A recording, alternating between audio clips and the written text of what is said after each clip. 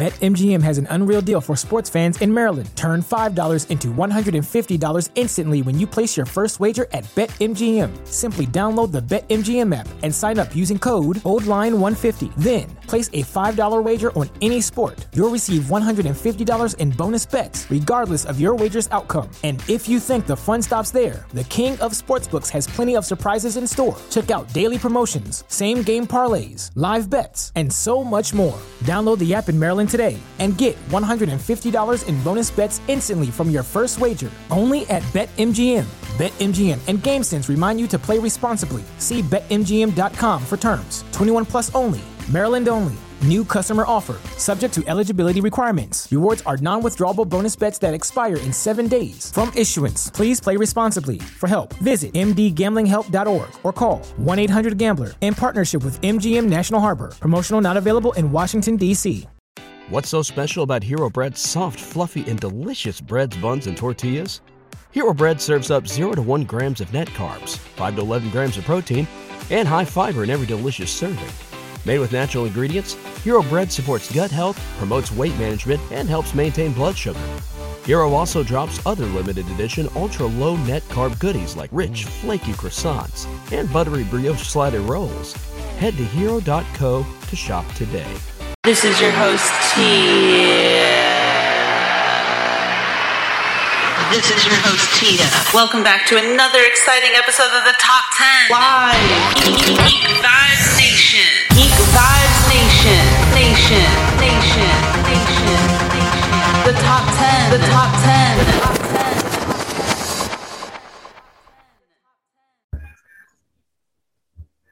Hello, everyone. Welcome back to another amazing episode of the Top 10 by Geek Vibes Nation. I'm your host, Tia, as always, and I have with me the amazing co-host, the Brittany. Hi, Brittany. Hello.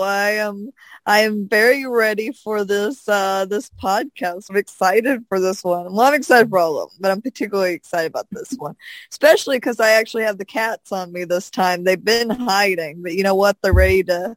They said, you know what? It's podcast time. They're ready to participate. That's what I like, and I'm also ready. I just took a sip of coffee. By Bones Coffee Company. They're an affiliate of ours, so you know all that stuff, you know.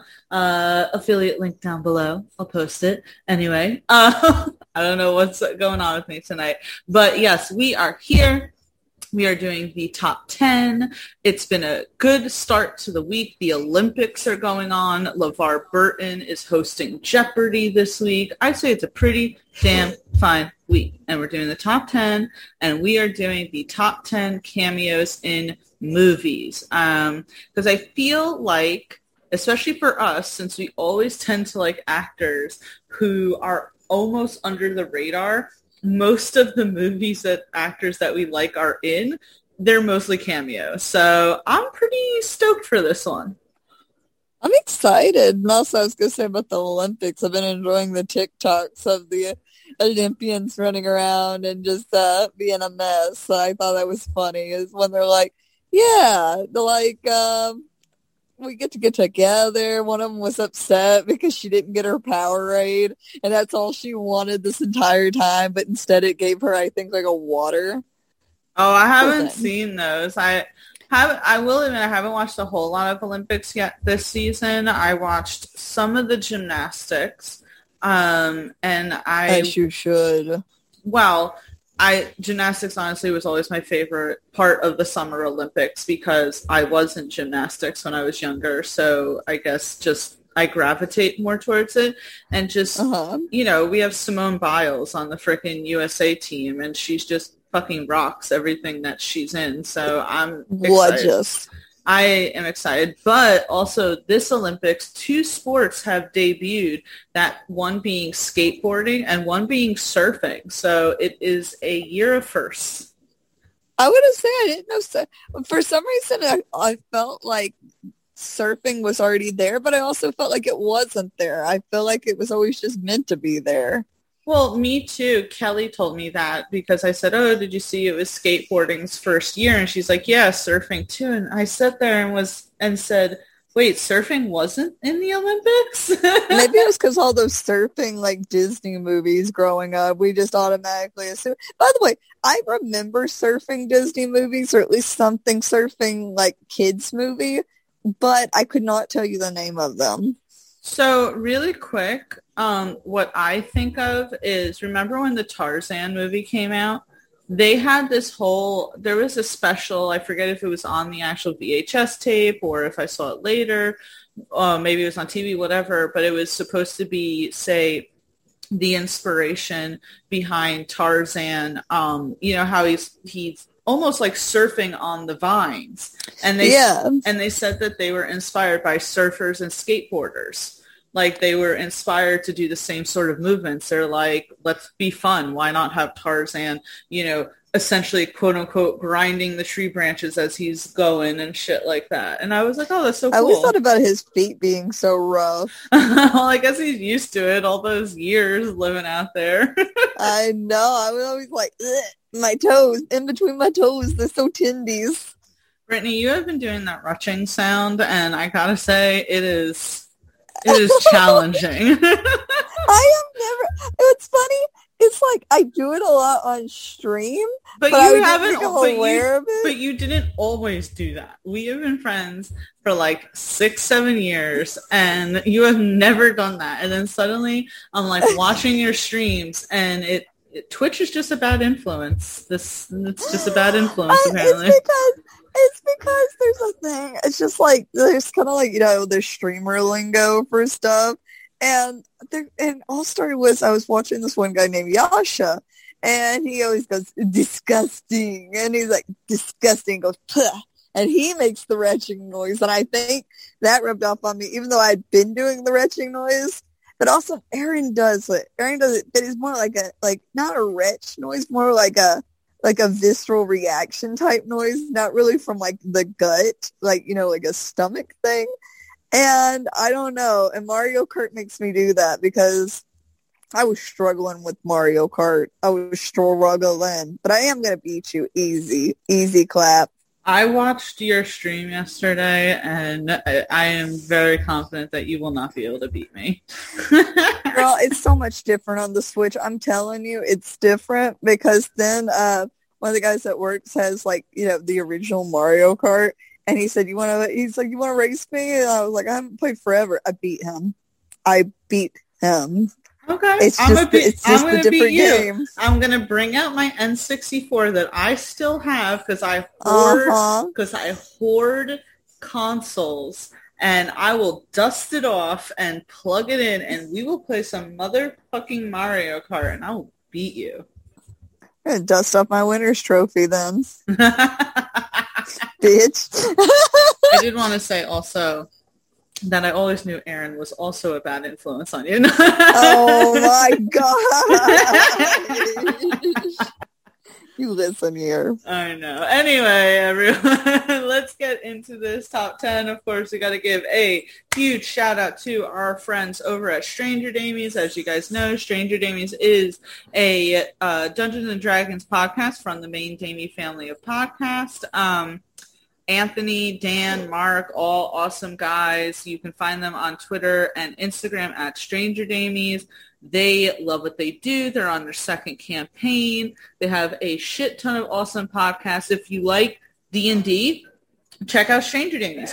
If you like reviews of former shitty movies, then you can check out They Call This a Movie, which they are also a part of. They have a ton of awesome podcasts, so make sure that you check them all out. And I also wanted to give a really huge shout out also to our friends over at the Kinda Nerdy Girls. We had both KJ and Jonna from the Kinda Nerdy Girls on the top 10, a month ago or something. We did the top 10 Chris Evans roles. And I think that they're either in the middle of Christmas or they just ended Christmas, which is where they do 12 days of Chris Evans movies. So please make sure you check them out, Kinda Nerdy Girls. They're all on social media as well as YouTube and anywhere you can find your podcast. They're just awesome. And I was going to give one last shout out, and I can't remember it for the life of me right now. But yeah, make sure you check everyone out. We're awesome. Shout out to Lady. To my dog, of course. Shout out always to Yeah, my of dog. course. It's a given. Always. Can I tell you, by the way, this may be my over-paranoid, like, brain and everything, but I swear in the past few days, Paulie and I have encountered people who I get this strange feeling that they want to steal my dog. Like, Tia. like, there was one kid who just, and obviously, like, all kids love dogs and they always want to meet Lady, but there was this one kid who was just asking too many questions. He was like, where'd you get her? Where you got, like, I don't know. You just ask questions. And then today there was you asking all them questions? Yeah. Why you asking all them questions? And then this morning there was some lady who I was going into our favorite freaking pizza shop to get food for Paulie and I, and Paulie was outside with Lady. And, you know, Paulie will take her off the leash sometimes so that she can, like, when he's waiting outside so she could just roam. And this woman was like, looking around and something to the effect of going, oh, that's your dog? And he's like, yeah. And the lady was like, oh, because, you know, I didn't know whose dog it was. I was going to, you know, like, try and take her to get her some help or something like that. And Paulie's like, what the hell are you talking about? Like, this is my dog. And then lady kept looking inside because obviously she was looking at me. And she goes to Paulie. She's like, I can get her some food if she's hungry. It's like, no, motherfucker, our freaking dog is not hungry. She's not thirsty. Like, we're fine. We're like great freaking dog owners and everything. We feed Lady like a queen. All right. It's nice if you're trying to be nice, but it's coming off very much like you think I don't know how to take care of this dog. Which, speaking of which, Tia, did you realize I'll be seeing you in 2 months? I know. Like a little over 2 months. Wait, I have to say one last thing now that I'm on a roll, right? So we've had some days that are pretty hot, but Lady gives us the look like, oh my God, I'm so bored, you know, and she's like looking at the door. It's like, all right, we'll take you around. And for context for my viewers, my dog is a small dog, but she has completely black fur.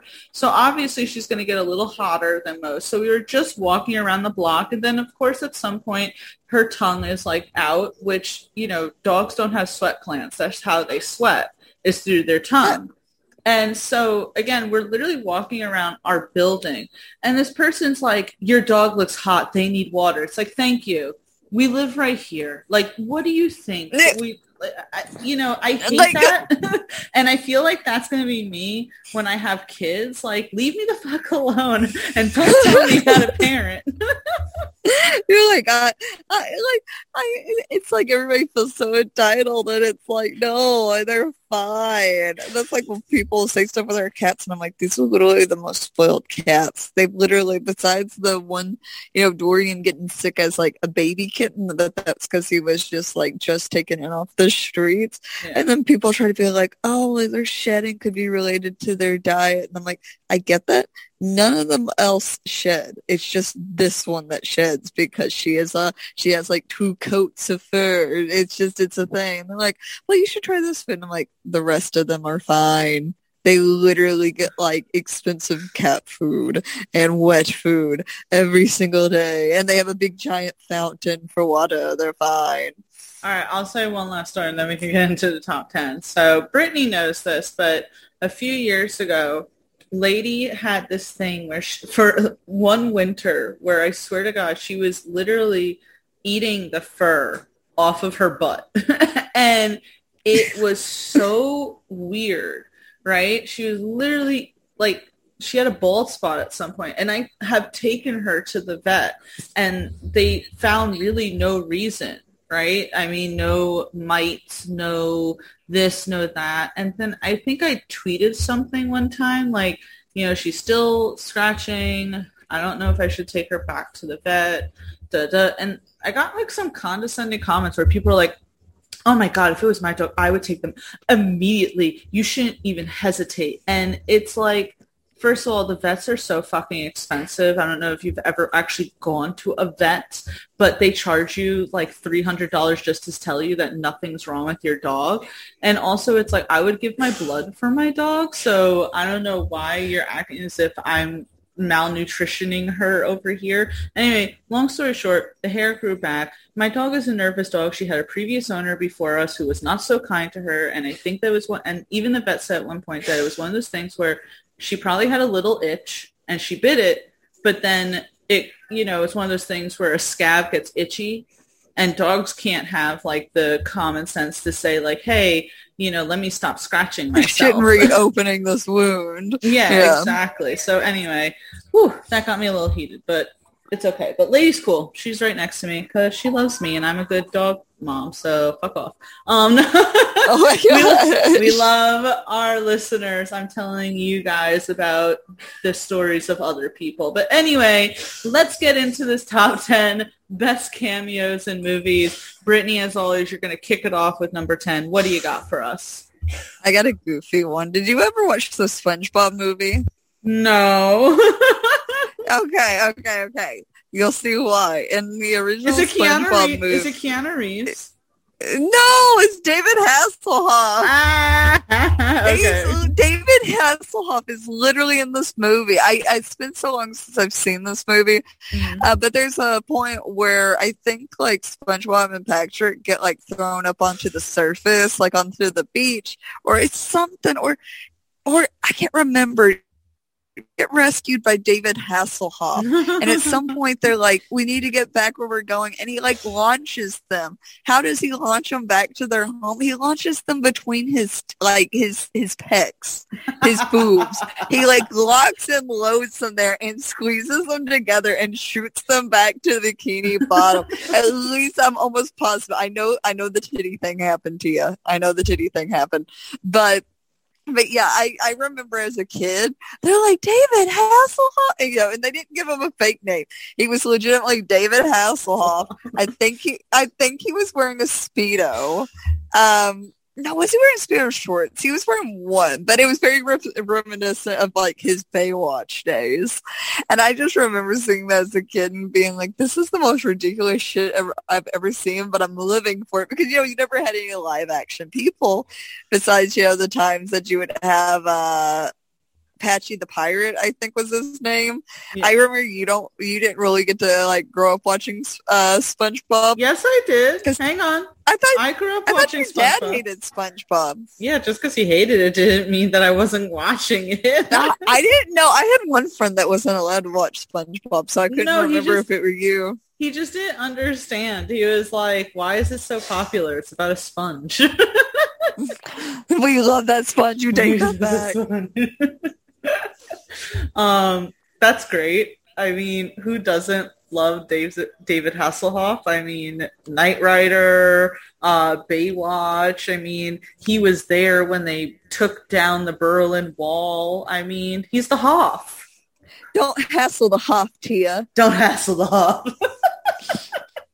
I think that's the saying. I think that's his, like, one of his catchphrases where it's like, don't hassle the Hoff. Don't hassle the Hoff. Did you know that he's like huge in Germany? Like, yes, he's like a big. I think, was he big there first or was he big here first? But yeah, he's fluent in German and everything. I actually think he is German. I mean, his last name's Hasselhoff, so I don't know. It says on his Wikipedia is an American actor, singer, X, Y, and Z. I wonder if it's one of those things where he's like got popular here, but just like super huge in Germany, and he was just like, shit, if that's where like, my freaking fan base is, why not, lean into it, right? Isn't it crazy that still the Berlin Wall being torn down is like actually in like recent human like memory? Do you want to know how I learned about it? It wasn't in history class. It was. I've talked about this before, but did you ever watch the shows like I Love the 80s, I Love the 90s, things like that? Yes. Yeah, that's literally where I watched it. It was I Love the 80s, and they like went through it in one episode. And I swear to God, most of my knowledge of, say, pop culture, even history, comes from those shows. Like, oh my God, I loved it. Yeah. Oh my God, David Hasselhoff in the SpongeBob movie. We love the Oh, Hoff. yeah, he was in the SpongeBob movie. He launched with his titties. There was even a part where, like, he, like, when he feels so good about himself, he's just floating in the water, and he's like, "You did good, Hassel," or like, "You did good, Hoff," or like that. He's like, "You did good," and then he gets like scorched by sun. I don't know. It was ridiculous, though. Let it be known, the SpongeBob movie made me cry. I can't remember if there was ever an episode of SpongeBob that made me cry, but there were some. You know, it's funny because it's, you know, as you get older, you start to relate to Squidward more, and you realize why he's so miserable all the time. We've become Squidward. He doesn't want to go out. He doesn't want to be bothered with the happy-go-lucky SpongeBob. He hates his dead-end minimum wage job. Oh my God, am I your SpongeBob? Yes. Oh my God. But that's a great way to start off this list. David Hasselhoff in the SpongeBob movie. Awesome job, Brittany. I'm going to hit number 9, and I feel like you're definitely going to realize, like, you're going to say, oh, yeah, of course, Tia, you put this down because you've been talking about it recently. And really quick, before you continue, not to interrupt you, I think your mic is vibrating. It sounds like something like tapping it real hard. It's like reverberating. Oh, maybe because I'm moving like the table as I'm talking. Because I had my I think that's it. I just don't want. No, I'm not sure. I didn't want you to get too far into it because it was like gradually getting louder, and I was like, I was just going to listen back to that. Oh, I was typing too, so that could be a huge reason. Okay, it might be that. Okay, can you hear me now? Yeah, I can hear you perfectly fine. Good. Do you remember those commercials, or am I a dinosaur that like remembers those commercials? Repeat it again because it got loud right at the end. Remember the now I'm saying SpongeBob. The freaking Verizon commercials where he'd be like, "Can you hear me now?" Good. Yes, I do remember that. Yeah, so can you hear me now? Good. Anyway, yes, I was going to say for number 9, you're definitely going to say that this is a given because I've been talking about it recently. And I just like the cameo just because it's definitely one of my favorite scenes in the trilogy, but I want to say it's my favorite scene in the third movie. And it's going to be the library scene. The cameo is going to be with the basketball player Boban Marjanovic in John Wick 3. Yes. Let me tell you. Yes. So let me tell you why. I had never seen the first 2 John Wicks, right? And I remember my mom getting on me and saying, "How could you not?" And I love Keanu Reeves. I've been known about Keanu Reeves my life, so it's not as if Keanu Reeves is a new thing. I know that he's had his, resurgence since the John Wick movies, but I freaking grew up on like Bill and Ted's Excellent Adventure, Speed, and all that, right?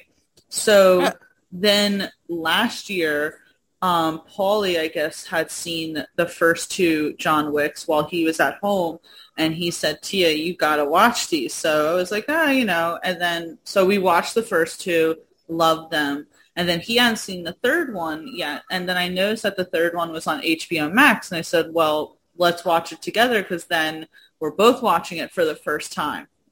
And for those who don't know, really quick, the whole thing is like, Keanu Reeves plays John Wick, this assassin, and he's on the run in the third one because he killed someone that he shouldn't have killed in the second one, and so now there's like a massive bounty on his head. So the beginning of the movie literally starts with Keanu Reeves as John Wick in this library, and Boban Marjanovic, who is an NBA player, playing a fellow assassin who is trying to kill John Wick so that he can collect on the bounty on his head. But why I love the cameo is, for those who don't know, Boban is literally 7'4". And when I first saw it, it looks so comical because Keanu Reeves is not a short man. But compared to this guy, he looks so tiny. And I swear to God, at some point, I thought that it was CGI because I couldn't believe that there was someone. Shit! I couldn't believe that there was someone as tall as Boban. And I sat there and said, "Oh, this is weird that the third movie would do this. That they're like like, why, And then when I looked it up and I sat there and go, oh, this guy really is this height. And it's just such a cool fight scene with them in the library together going at it. And I actually read something of the director and why he wanted Say Boban in his movie. And it was because he wanted to, oh my God, he wanted to recreate a scene in a movie. I forgot what it was called. Let me look it up really quick. Yes. Okay. He wanted to recreate a scene similar to the scene that is in a Bruce Lee movie where Bruce Lee fights against this other NBA star, Kareem Abdul-Jabbar, who's also quite tall, and Bruce Lee was quite short. So you get that like really huge contrast between the two. And he's like, well, I want my own version, so let's call the guy who's literally 7'4" to be in the movie. Yeah, because it could be hard with John Wick being so tall. You're like, wait a second now. I gotta look up. When you showed me that scene, I was like, did they purposely make this area small for this? And I'm like, that's what I thought it was. I thought they put the other guy, Boban, on, a platform or something, because I couldn't believe that I was seeing such a stark difference. I mean, there's at some point where Boban's practically kneeling and he still comes like eye to eye with Keanu Reeves. That dude would never be able to find a stunt double. No. He would have two guys like sitting on each other's shoulders. And just to give you context, Keanu Reeves is 6'1". Again, not a short man. Oh my gosh, he is. Yeah, I would say when you showed me that scene, I was like, man. And you brought up a point when we were talking about like him in situations where it's like it would be terrifying to see that motherfucker be like sitting down, and you're like, okay, yeah, he's down, and then slowly standing, and you're like, oh no. Yeah, I just think it was so cool. I mean, spoiler alert, he dies within 2 minutes of being in the movie, but I still thought it was an epic cameo because I just like the contrast in height between the two, and I like the choreographed fight scene. I mean, it's pretty brutal, and it's also a testament to John Wick because he literally kills Boban's character Ernest with a book. And it's like, this man just can kill anyone with anything. How did he end up killing him with the book again? I can't remember. Didn't he shove it in his mouth and just keep like... Yeah, pretty much. Essentially. Oh, I forgot I made that noise. That noise was worth it for that right there, though.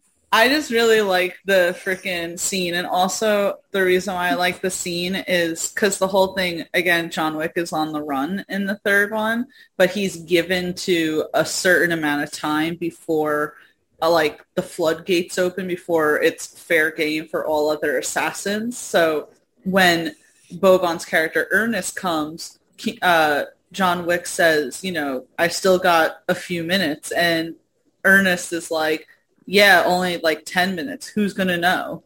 Like pretty much I have you here within me. I'm not going to wait 10 minutes to kill you. I'm going to do it now. And he's like, and he's like, 14 million's a lot of money. And John Wick's like, yeah, but not when you're dead. Right. I like it. I think it's a fun cameo. I still need to see the first one. I will say, as far as the trilogy goes, I think the first one is still the best one. They're all good, but I like the first one the best because it's so self-contained. It's just a story about a guy who lost his wife and he's grieving, and he did a lot of bad things before he's met his wife, but he hung up his guns essentially, and then he gets hurt, like, again, spoiler, it's been years, but the dog that his now deceased wife gave him gets killed. So it's him getting back into the mode to kill the people who have done this against him.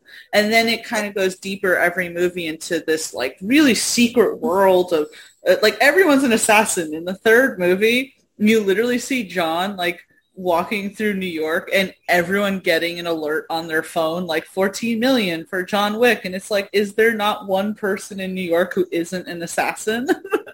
Yeah, you. That you know J.K. of. Polly is, though. That you know of. Bro, no. But yeah, you have to, oh God, when you come here, we're going to watch the first John Wick. It's so good. Okay. And The Mummy. Oh my, you've never watched The Mummy? Did we go through We've this? had this talk. Yeah, we've gone through this. I've never seen The Mummy. Dude. I feel like you just got your heart broken all over again. Yeah, we've talked about this. I know, but I must have wiped it from my head because how could you be a Brendan Fraser fan and never see his best work? The Mummy is his best. I love the thought of him. I mean, me too. I'm sure. Right. I'm while on air, I'm putting it on my phone. Must watch John Wick and The Mummy because that is a travesty. Anyway, I think if there's a movie I want you to see really bad. I mean, I just saw The Labyrinth for the first time. With David Bowie's junk. I've actually never seen that one. That one I haven't seen. You know what? We're watching that one together. Okay. I mean, that one makes go. That one makes more sense because that was before my time. But yeah. Anyway. The David Bowie's junk. Fair. You make a great point. Let's move on from number 9. So again, number 10 was David Hasselhoff in the SpongeBob movie. Number 9 is Boban Marjanovic in John Wick 3. Brittany, take it away with number 8. I'm going to go with Brad Pitt in Deadpool. Oh my God, it's so funny that you mentioned it because one of the lists that was talking about cameos mentioned the Brad Pitt in Deadpool. I sat there. It was funny as I sat there and I was like trying to think of cameos. And I was like, who else? And I was thinking about like one of the other things on my list. I went, Brad Pitt. Because what was the name of his character again? I cannot remember. But this whole time you're like invisible guy or something. Yeah. Like that. But like when he's sitting there, right, and you're like, this man doesn't even exist. He doesn't even speak. He's not even there. And there was no mention. There was no nothing. Because everybody was like, well, I think there was like an inkling because maybe somebody had saw Brad Pitt on there. And you go this whole movie and you're like, okay, but what about Invisible Guy? Because remember his freaking parachute, I think even was like, it looked like it was kind of just flopping through the air or something when they like went out there. I was like, man, this is even real. And then he hits the freaking like electricity pole. And then suddenly you see him, you see Brad Pitt because the electricity made it possible to see him, I guess because he's dead, spoiler. And when I saw that, I was like, oh my God, that was perfect. I mean, you couldn't have planned that better. Like, it was such a little thing, such a 5-second thing. But when I tell you that the freaking theater went insane when they saw Brad Pitt on the electricity pole, we were dying. By the way, his character was called Vanisher, and I thought it was really funny because at first I thought that character just wasn't there. Like when Deadpool was reviewing him, I said, wouldn't it be funny if just literally no one was there and he was just talking to air because you can't see him, but then you see, as you said, essentially the parachute floating in air. And when it zapped, it's like, oh my God, it's Brad Pitt. Like, how the hell did that work out? It makes me want to rewatch that movie just to like think about like, he was actually there, kind of. It was a perfect cameo. It's the perfect definition of a cameo, a high and by. It was so surprising. You know what sucks though? I wasn't surprised because I had heard the rumors that Brad Pitt was in it. They're like, oh, he plays the invisible guy. So I feel like I anticipated it, but it still was great nonetheless. It was just it took me so far off guard because I was like, there's no way that that's actually someone. And when it was, I was like, Brad Pitt. It took half the budget just to hire him for that 5-second cameo. It was him and Who else was in it that was and Josh Brolin? I mean, him and Ryan Reynolds. So they had to have been the 3 highest paid. They made $5 off that movie. Worth it. I love Deadpool too. It doesn't get enough praise as it deserves. What's funny is I watched Deadpool so many times I can't watch it anymore because half the movie is just like going through the freaking like past and setting up the backstory and oh my god, but just great movie. There's only so many times I can watch the freaking like origin story before I'm like fuck. So I think that's why I like the second one so much because it was just pure action hilariousness. You know, besides the whole thing with Vanessa. No, I agree because that's always been my criticism of Deadpool 1. It's like the first time, obviously, you like getting that origin story. But then, as you said, you sit there and you're like, all right, let's get back to the freaking movie. Because he literally stops it in the middle of an action scene to go back. And it's like, I need you to fast forward so I can get to the actual meat of it. So in Deadpool 2, it's like, he's Deadpool.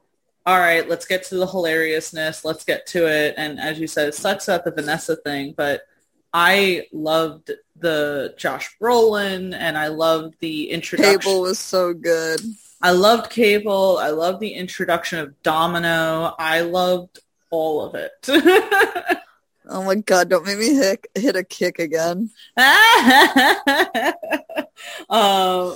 The best thing though about the first movie was Francis. Your name is Francis.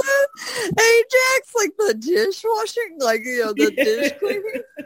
Can I tell you? There was a period of time where, because Cindy and I saw the first Deadpool, and we saw the second Deadpool. There was a period of time after we saw the first Deadpool that we would randomly text each other going, "Where's Francis? Where's Francis? Where's Francis?" Oh my gosh. It was so good. Oh man, no, I love that though. That's great. Brad Pitt in Deadpool 2. We definitely got to get Brad Pitt in another like superhero movie. I don't know who he'd play, but he's Brad Pitt. I think he's hard to hold down for like a constant movie. He doesn't seem like someone that likes to do like movies that last more than one movie. Yeah, that is true. I mean, some actors are like that, and I mean, that's their prerogative. But definitely if you're in a Marvel movie, you got to expect to be there for the long haul, unless you're a villain, because then they kill you off. Unless you're Loki, and then you get your own show. Yeah, exactly. Loki did nothing wrong. I'm still laughing over my friend watching the Black Widow movie, and then suddenly Natasha's grave, and he was like, "The fuck up what?" Because he had never seen a Marvel movie. No, okay, really quick and spoiler alert. Actually, not really spoiler alert. If you're a Marvel fan and you watch the movies, you know Natasha died in Endgame.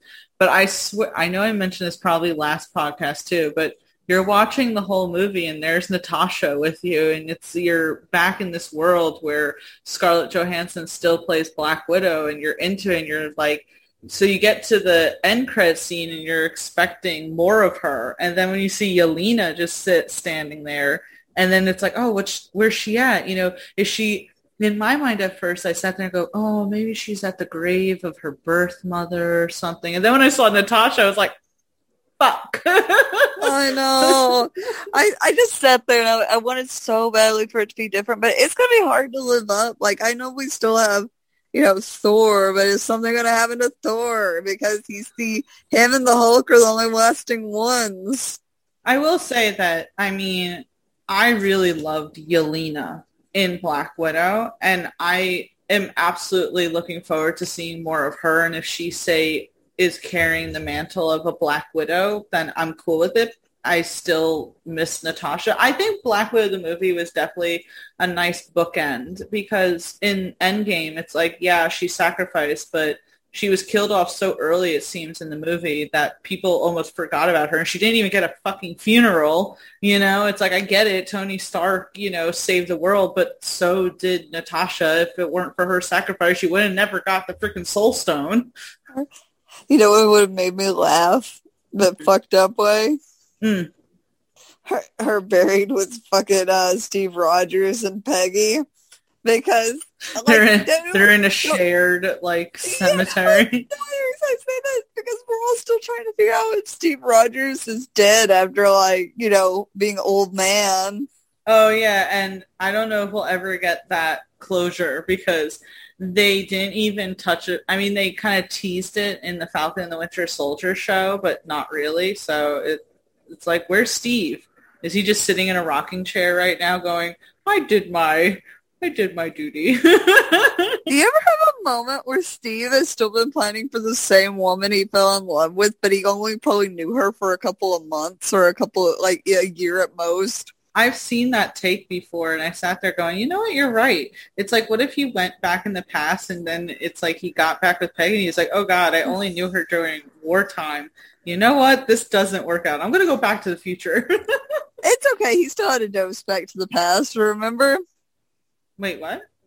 Didn't he could go back, right? He's going to go take the stones, but he never came back. Yeah, he could have technically come back. He could have come back after he figured that out. God damn it, Steve. Anyway. Instead of Dad went out to go get milk or go get cigarettes, he just fucking went back to the future. Steve Rogers went to go return some Infinity Stones and he never came back. Technically, it made him a variant. Would they have not come for him? Unless they said that was meant to happen, because in the Loki show, Loki goes, wait, why am I a variant, when the Avengers literally went back in time and they said, oh, well, that was meant to happen. You're not. Who gets to decide that? You find out in the Loki show who decides that. So, just saying. Oh, okay. I'll leave it at that. Okay. But anyway, great Brad Pitt in Deadpool 2. I'm going to get the next one. Since we're on a Marvel kick, I'm going to do Nick Fury in Iron Man 1. Oh, hell yeah. That's a good one. Because, that started everything. First of all, the first Iron Man started everything. And then as a refresher for those, since it's been so long, Iron Man 1 had the end credit scene, and it was Tony in his home, and there's Samuel L. Jackson, and he goes, I want to talk to you about the Avengers Initiative. And that, my friends, is history. Did you not have that moment when you saw that where you were like, because when I was young, when I was like, who the fuck is Nick Fury? But all the comic book guys were like, oh my God, it's Nick Fury. And I was like, who? Yeah. Huh? I know that sometimes we talk about these on podcasts, and Jawan says that he remembers watching and he's like, oh, they're doing it. They're doing it. They're doing the Avengers. And it's, as you said, I was watching it going, oh, look, it's Samuel L. Jackson, because I knew who he was, but I didn't know who he was playing. And I was like, oh, that's cool, though. Samuel L. Jackson's going to be in it. Right? I think that's what we all sat there. We were like, well, that's awesome. Good for him. Good for him. He's in here. I don't know I don't know who he is or what he does, but he's here. Good for him. I think the significance increases as now we're, 12 years in, and so we look back at it now and go, wow, that was huge. I mean, that was really 12 years in. Yeah, the first Iron Man 1, or maybe we're 13 years in, because Iron Man 1 came out in 2008. Wait, 2008. I was 18. I was 14. When I was a young boy. When I was a warthog. I brought that up because there's a meme going around with Wilson Fisk from Daredevil, because he's had several scenes where he starts it off going, when I was a young boy. You're like, stop telling us about your childhood. No one cares. It's really depressing, Wilson Fisk. Yeah, right? Which, man, by the way, Brittany, there's a rumor, so it's just a rumor, but I'm going to hold on to it, that Vincent D'Onofrio is going to reprise his role as Wilson Fisk in the Hawkeye series. They're really trying to make me watch this frickin' show. Oh my God. I would watch it. I would watch it for him. I still need to catch up on the Loki. Well, to be fair, I was going to watch it after that end credits scene in Black Widow with Yelena. I was like, go get him. Go get him, Yelena. Man, we love a dead king. But yeah, Nick Fury in Iron Man 1, I think, is a great cameo because, first of all, it's Samuel Jackson. It's Samuel Jackson playing Nick Fury, and it's literally looking back the start of everything. Him just going, I want to talk to you about the Avengers Initiative. Do you remember how cool those first few batch of movies were to the first movie? And you're like, this is so cool. It's a team-up movie. I get to see all these characters I like together. This is cool. And then after that, you're like, it was so cool to me because I feel like we never saw anything like that before. Oh, I know. Well, because we had never seen people bring together like a cinematic universe quite like that. You know what I mean? Like everybody coming together and the thought that had to come into it, but like trying to match everything up, all the little small like ends to tie up. And I remember with Iron Man being so badass and thinking Robert Downey Jr. was so cool because that was the first true movie I'd seen him in besides the Zodiac Killer. Or was it just called Zodiac? Which he was really good in. Right, yeah. And then because this was a big comeback for him after, he got kind of, with his drug problems. I didn't realize it had gotten so bad. And then I remember with Captain America, the First Avenger, with that, I do remember, I think I remember everybody thirsting over him so bad because you see him as little scrawny Steve and then he becomes big Steve and you're like, huh. Which, that's a good point. Do you think he was a good candidate? And I know they wanted somebody that's brave, but do you think that with how scrawny he was initially, that if someone bigger and bulkier would have gotten it first, that they would have become stronger? Or do you think that he was always meant to have it? I mean, I think Steve was always meant to have it, but if you look back and watch the first Avenger, the first Captain America movie, Tommy Lee Jones, one of the captains in the army, didn't want Steve Rogers to take the serum. He wanted another soldier who was already quite athletic and big to take the serum because he thought, I don't want this skinny, scrawny kid to do it. And it was his bravery that, convinced the others to say, no, he is the perfect candidate. I love the scene where he jumps on the fake grenade. I know, everyone else runs away and he instantly dives and he's like, get back. And it's like, that's the scene. I love when Peggy looks at him like at the Tommy, what's his name again? Tommy Lee Jones. Yeah, I love whenever she looks at him. Like, you see, I told you, he's perfect. It does make me sad, that movie, when you hear them and he's like, I gotta put the plane down in the water, and she's like, oh no, and she's like, you better be at our dancing date. Don't be late. And it's like, that's so sad. I know.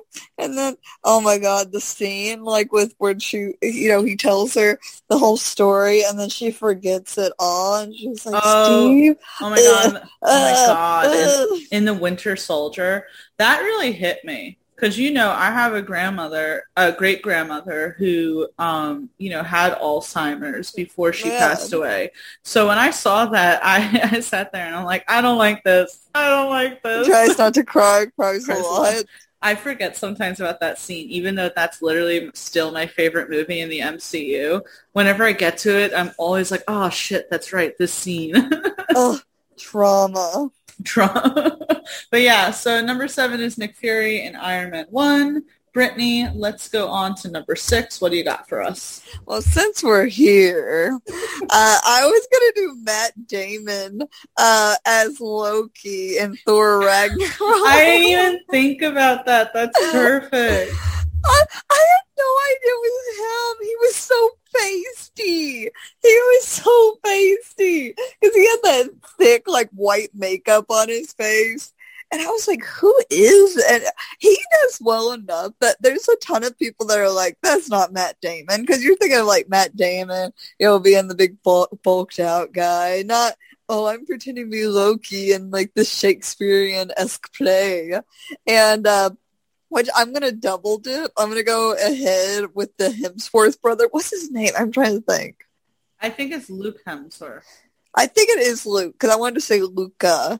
But yeah, Luke Hemsworth. And then, one, having him as Thor was great. Yeah. Absolutely great. Especially with, being a Hemsworth brother. Because I was like, man, he kind of pulls off the Thor look, but this still looks like very cheesy, very corny. And then we have fucking Loki as like Matt Damon as Loki. I laughed so hard at that scene because you could see everybody starting to pick up on it in the crowd, where they're like, "What is that? Who I think it is?" And it's like, "Yep, that's exactly who you think it is." I thought that cameo was perfect. You getting that? That's another thing I forget sometimes. I mean, Matt Damon's in a Marvel movie. I think that's so cool. Yeah, I love that whole thing where they do the reenactment from Thor: The Dark World, and it's Matt Damon as Loki and Luke Hemsworth as Thor. It's so perfect. And the fact that then they got, oh God, I forget the actor's name, the guy from Jurassic Park and Peaky Blinders to play Odin. Oh. That little scene is so perfect. We don't talk about Campbell. No, that scene's so perfect. Matt Damon's hilarious as Loki, because remember they redid the scene where Luke Hemsworth as Thor's like, "I'll tell father what you did," and Matt Damon as Loki's like, "I didn't do it for him, I did it for you," or something like that. Oh my gosh! Which you just reminded me. You just brought back a memory of me and my friend Rebecca really love the guy that played Campbell. I can't think of his name. Yeah, I'm gonna look it up now because it's gonna bother me. I'm awful with him. I'm always like, I love that actor, and I'm like, what the fuck was their name? No, we laugh so hard because we're like, he's not allowed to be hot and then make him that bad, because now I gotta feel fucked up for liking him, and he does awful shit, but he's such a good actor, and he's very much a silver fox. Yeah, so it's Sam Neill, and I agree, yes. 100%. He's been, I mean, for me, I was first introduced to him in the Jurassic Park movies. He plays the main character, and I loved him in that. So, yeah. He also, did you know, by the way, it's so random, Sam Neill, he does a lot of, like, narration for science videos. I feel like I knew that, but I feel like I didn't know that. Yeah. He's got a great voice for it. Well, that's what I was saying. There was one time we were watching it, and Paulie, I think, was like, that's the guy from Jurassic Park. And I didn't realize that at first because Sam Neill is from New Zealand. And in the Jurassic Park movies, he has an American accent. He does it really well. So I was like, oh, yeah. I go, what are you talking about? That guy doesn't sound like him. And then, oh.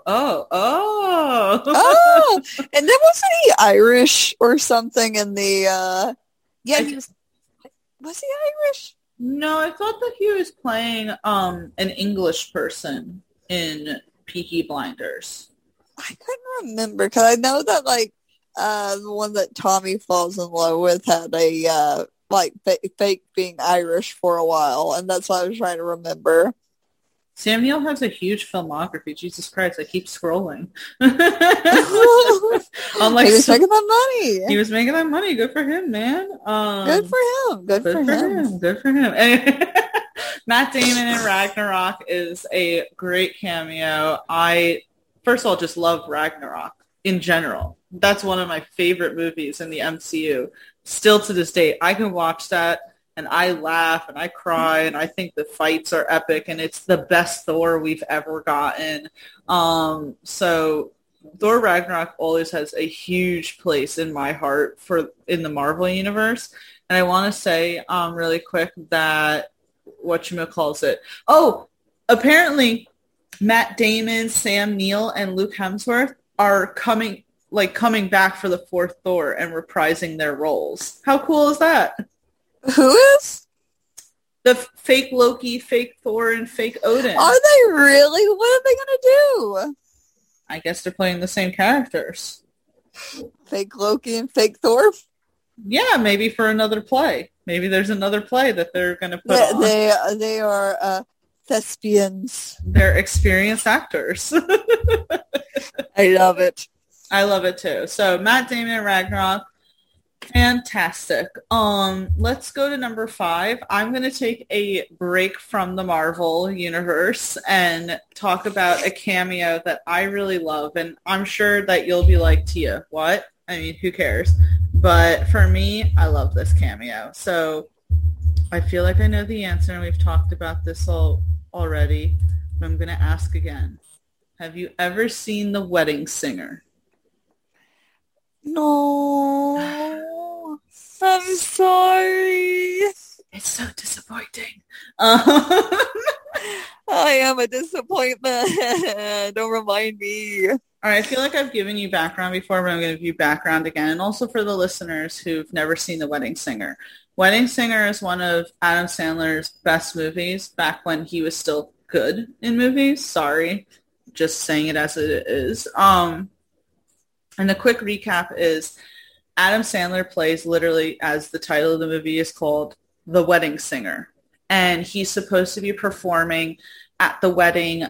BetMGM has an unreal deal for sports fans in Maryland. Turn $5 into $150 instantly when you place your first wager at BetMGM. Simply download the BetMGM app and sign up using code OldLine150. Then, place a $5 wager on any sport. You'll receive $150 in bonus bets, regardless of your wager's outcome. And if you think the fun stops there, the king of sportsbooks has plenty of surprises in store. Check out daily promotions, same-game parlays, live bets, and so much more. Download the app in Maryland today and get $150 in bonus bets instantly from your first wager. Only at BetMGM. BetMGM and GameSense remind you to play responsibly. See BetMGM.com for terms. 21 plus only. Maryland only. New customer offer. Subject to eligibility requirements. Rewards are non-withdrawable bonus bets that expire in 7 days. From issuance, please play responsibly. For help, visit mdgamblinghelp.org or call 1-800-GAMBLER in partnership with MGM National Harbor. Promotional not available in Washington, D.C. What's so special about Hero Bread's soft, fluffy, and delicious breads, buns, and tortillas? These ultra-low net-carb baked goods contain zero sugar, fewer calories, and more protein than the leading brands, and are high in fiber to support gut health. Shop now at hero.co. Of Drew Barrymore's character. But throughout the movie, Drew Barrymore's character gets really close with Adam Sandler's character, and you find out that, like, Drew Barrymore's fiance is a douchebag. A colossal douchebag. I mean, he's constantly cheating on her. He's really dismissive of her. I mean, he is just like the biggest douchebag of all big fucking douchebags, you know? But so throughout the movie, there's a clear connection between Adam Sandler and Drew Barrymore, but Adam Sandler does kind of fuck it up at some point. So anyway, there's a scene where Adam Sandler is on a plane because he is going to go to Las Vegas to try and stop the wedding because he realizes how much he loves, you know, it's an older movie. Obviously it's kind of cheesy like that, but he's going to try and stop the wedding because he realizes he fucked up and he loves her and he doesn't want her to get married to this colossal douchebag. Well, he ends up finding out that Drew Barrymore and her fiance are on the same plane. So my gosh. But at this point, so Adam Sandler's character is in first class, and he's telling everyone, including, like, this air stewardess, he's telling them all, like, the frickin' story and shit like that. And who else is on the plane but Billy Idol, who is, like, you know, for those who don't know, he's the one who... gosh. You know, in the midnight hour, I cry more with a rebel. You know, that singer. Yeah. And Billy... What the fuck is doing there? Well, he's on the plane too, and he's listening to the song. I mean, he's listening to the story, and he's like, "We gotta get her back for you, mate." He's like, "We're gonna help you. You know, you can't let her." Oh my god! He's like, "You can't let her get married to that douchebag." So at some point, Adam Sandler literally starts singing because he has a guitar to Drew Barrymore, and she's obviously loving it. And her fiance's like, "I'm gonna kick your ass," and he tries to get in the way. He tries to get to Adam Sandler, but Billy Idol literally blocks him, and he's like, no, And the guy's like, you get out of the way, Billy Idol. And this literal dude in one of the seats stands up and goes, you don't talk that way to Billy Idol. So that's a very long story of why I love Billy Idol's cameo in The Wedding Singer. Oh my God. Is that on our list now, Tia? Oh, we have to. I love The Wedding Singer. As much as I hate rom-coms, I love this movie just because there's so many iconic scenes in it. Tia says that, but then she's like, I love When Harry Met Sally. I love When Harry Met Sally. And then what's another romantic comedy that you love? Yeah, don't lie to me, bitch. I don't like romantic comedy. Yeah, shut the fuck up. I love in The Wedding Singer, there's this scene because Drew Barrymore's character's name is Julia, and her fiance's last name is Gulia. So there's Julia.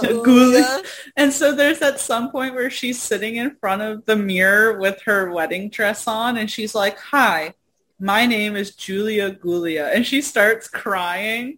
And then she sits there, and I forget Adam Sandler's character's last name, but she literally is like, hi, I'm Julia, and says his last name. And she starts like smiling and feeling like better about it and everything. And you're like, they love each other. Let me see what his last name was. Let's see. I forget what it is now, apparently. Let me look. It's Robbie Hart. Yeah, she's like, hi, I'm Julia Hart. And, and then she's just like loving that and shit like that. So, I don't know. I love The Wedding Singer so much. It's such a fun... I love his mullet. Oh, it's because it takes place in the 80s. So it's so 80s, like completely 80s. They're talking at some point about their freaking non-skip, like, record player. I feel like what he needs to come back, Adam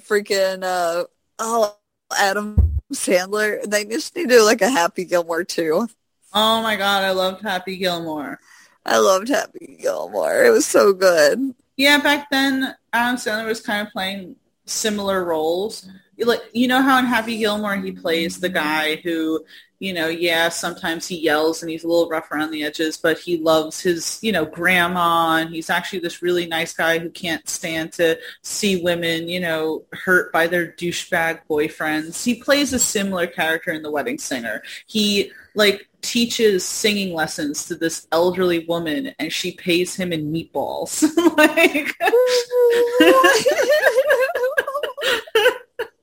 I mean, I would take that payment. Right? I'd pay her extra. I'd be like, you know what, you paid me too much. Here's money. Yeah.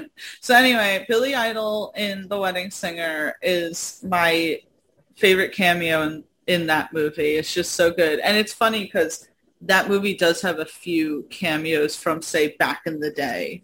It's just a good movie. Brittany, it's such a good rom-com. And Drew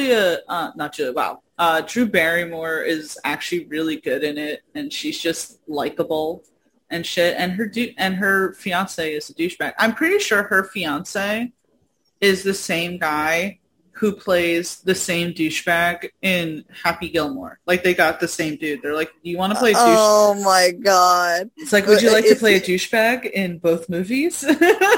Would you say he's a Henry?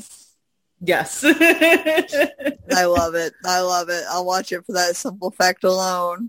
I don't know. It's just a fun movie if you want just a fun movie that has awesome 80s hair metal music and shit like that. I don't know. I like it. Oh, no. I'm ready for it. I've heard my mom say a million times she loves that movie, but I have never seen it myself. I love that movie. It's just, and the ending is so satisfying. It's a little, obviously, again, it's a rom-com. The guy gets the girl at the end, but, it's worth it. It's worth it. That's why you watch rom-coms. You want to see them end up together in the end. You're like, she should leave her douchebag boyfriend and go with Adam Sandler. Right? I know where you were like rooting for the other guy. I love those kind of movies where they make it really easy to root for the main character. Oh yeah, they make obviously Adam Sandler's character so likable and Drew Barrymore's fiance so unlikable that there's no part of you that sits there and goes, "Oh, well, maybe they'd be good together." You're like, get rid of that asshole. Get the fuck out of here. Yeah. So yeah. Anyway, Billy Idol from The Wedding Singer. If you're listening, let me know if you agree. Have you seen The Wedding Singer? Or am I apparently a dinosaur that watches and still thinks about older movies and how much they're so much better than movies from today? Oh my gosh. But the 80s had such good movies. That was like a golden era. Well, I don't think that The Wedding Singer actually came out in the 80s. It's just 80s themed, but I'm pretty sure it came out in the 90s. Let me look it up. We'll pretend it was the 80s for my sake. I mean, it's 80s themed. Yeah, so it came out in 1998, but it takes place in the 80s. I love it. Oh my God, it's on HBO Max. We're watching it too. Okay.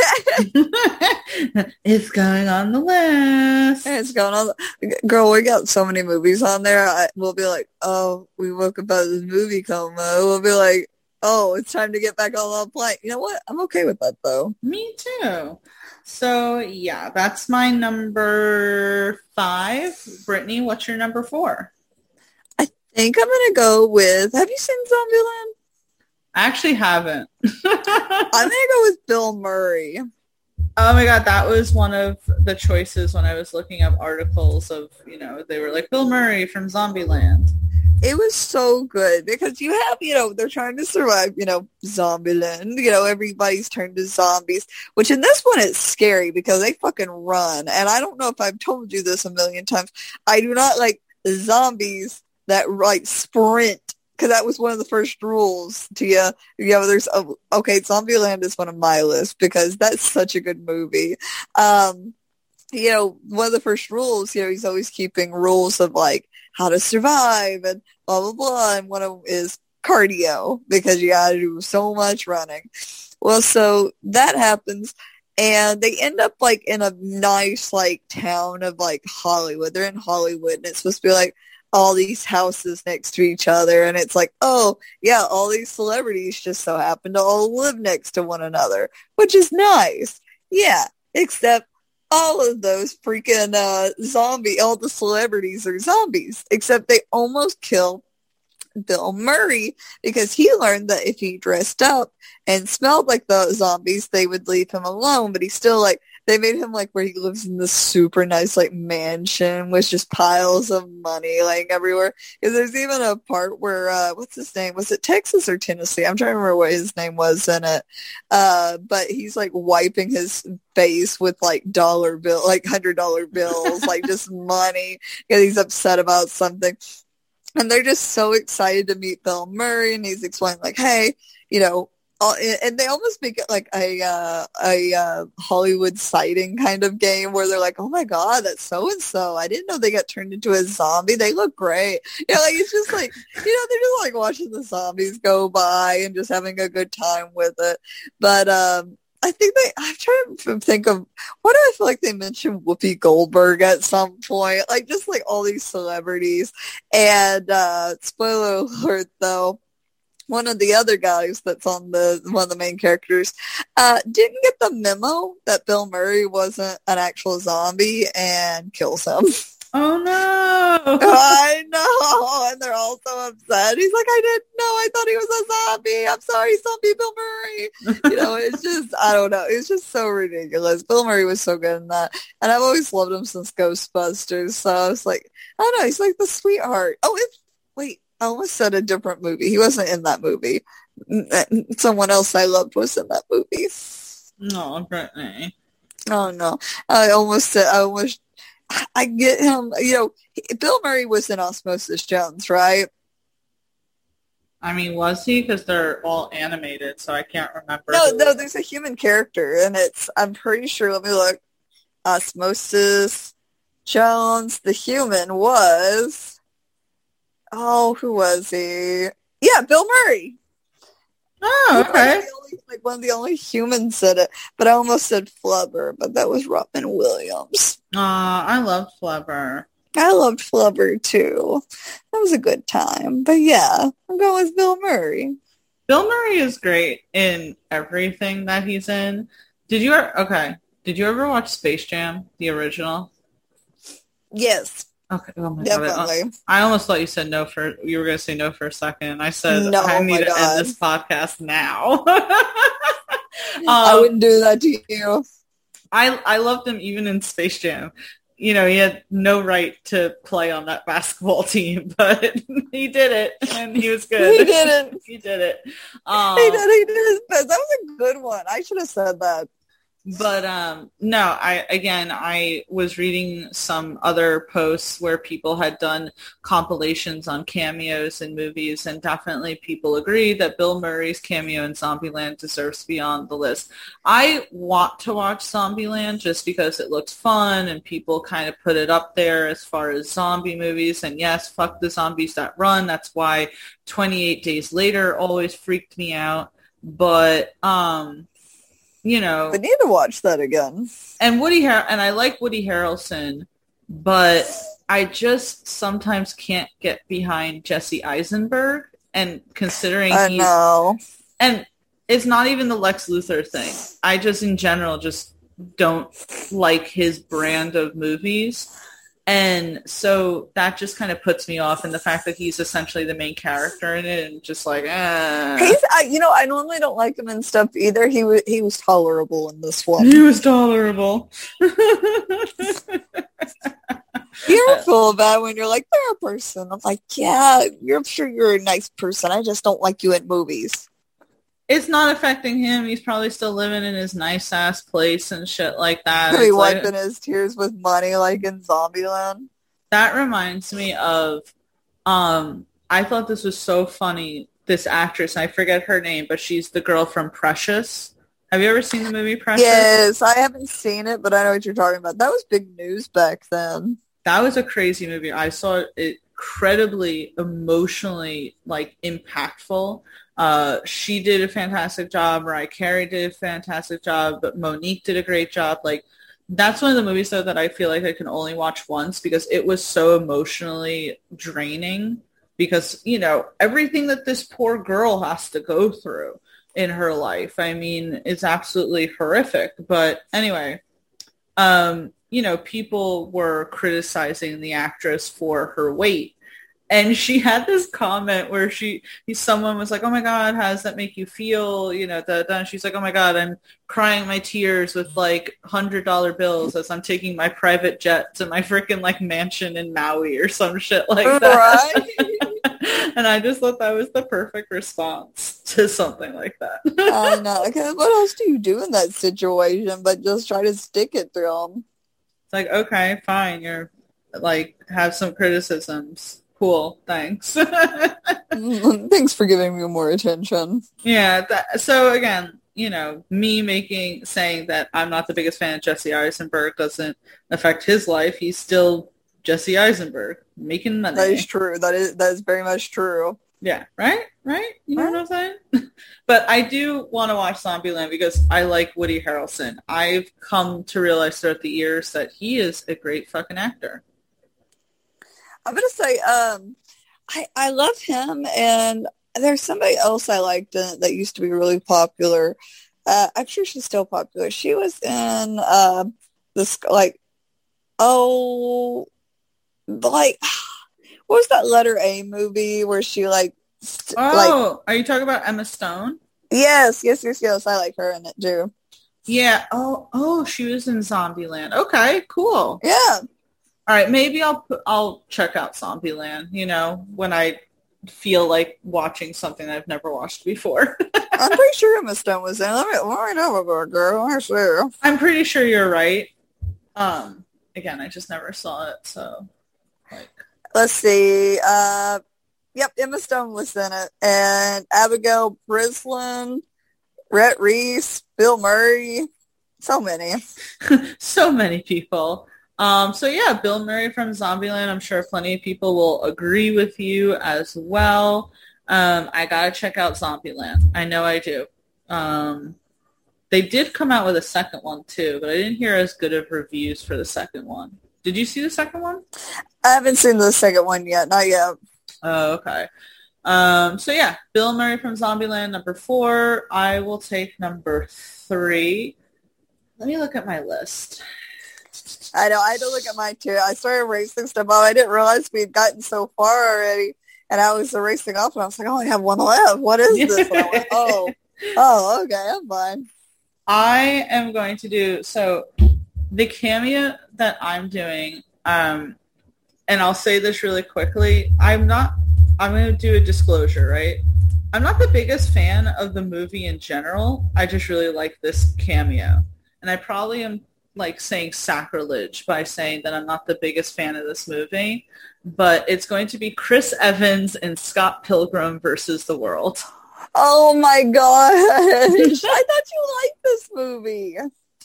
Maybe I liked it back then, but I rewatched it not too long ago, and I just feel as if it doesn't hold up. Go ahead, sorry. Oh, sorry, I was going to say, and also you realize Scott Pilgrim, is an awful person.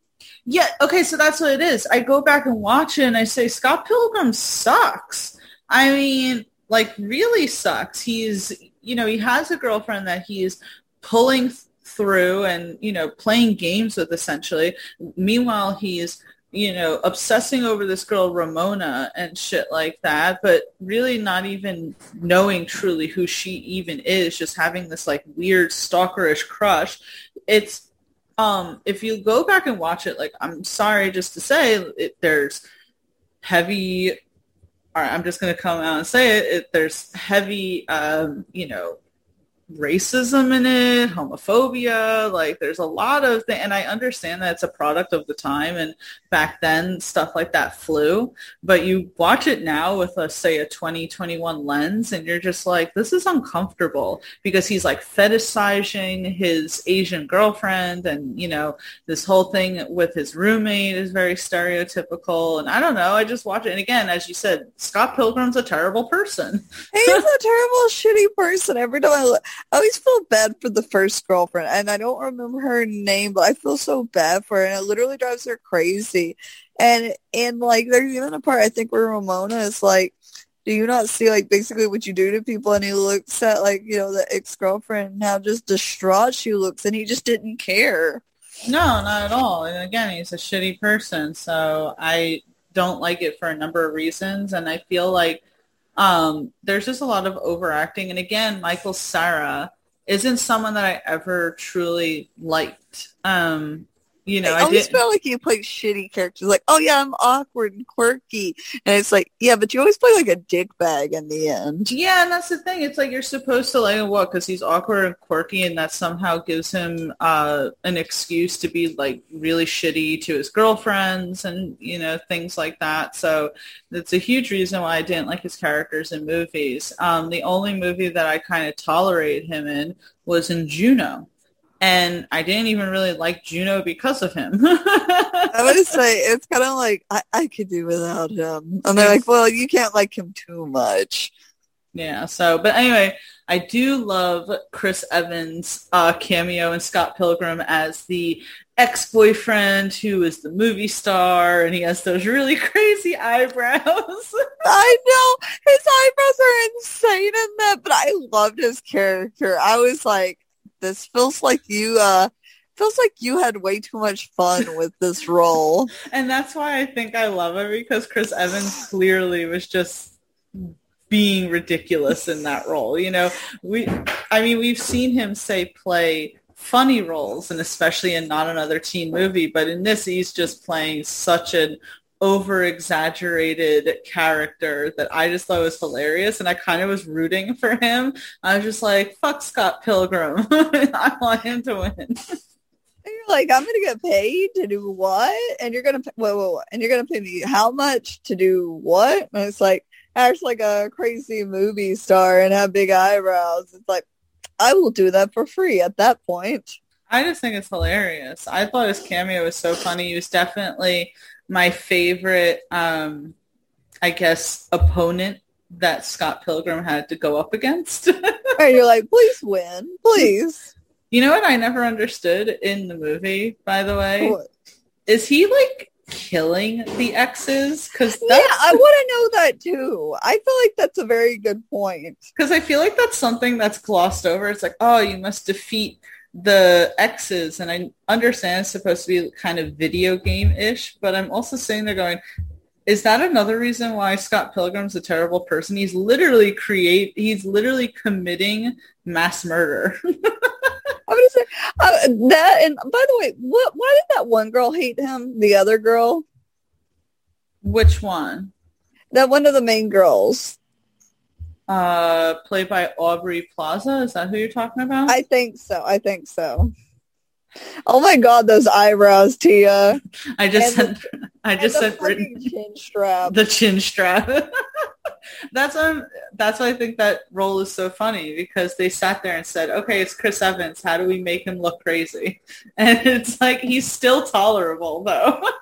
I know, where you're like, I can look this. We gotta look the other way for him. I will say that one of my favorite scenes in Scott Pilgrim is when it was Ramona, right? That was the girl he was pining after. And she goes, oh, you have to beat my exes. And he's like, your ex-boyfriend. She's like, yeah, my exes. And so when he has to go up against that girl, he's like, wait, but ex-boyfriend. She's like, I never said ex-boyfriends. I said exes. And I will say, I feel like that was very ahead of the times, because they didn't normally add stuff like that in the movies back then. That is true. I also did really like the scene of the one ex who was supposed to be like a super vegan, but then they discovered that he drank milk at some point, so they took his vegan powers away from him. Oh my God. The movie did have its moments. I just really hate Scott Pilgrim. Everything else was fine. The rest of it's fine, just not the rest. Yeah. And I loved how the main ex-boyfriend was clearly supposed to be some sort of parody of Skrillex. I don't know if you remember that. I don't know if I remember offhand. I just remember thinking that the whole movie, I was like, this is where I am in life. I'm glad, though, that we're on the same page, where we both sat there and said Scott Pilgrim was a douchebag. I know.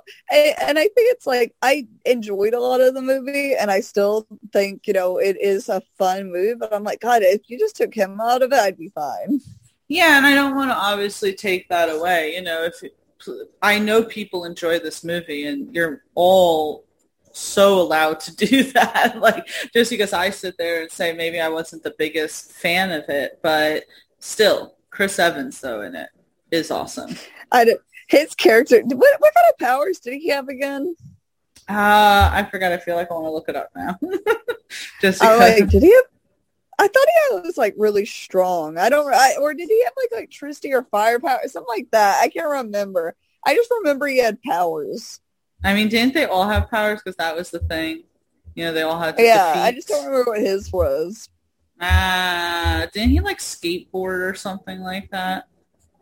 I don't remember. He was a skater boy when he said, see you later, girl.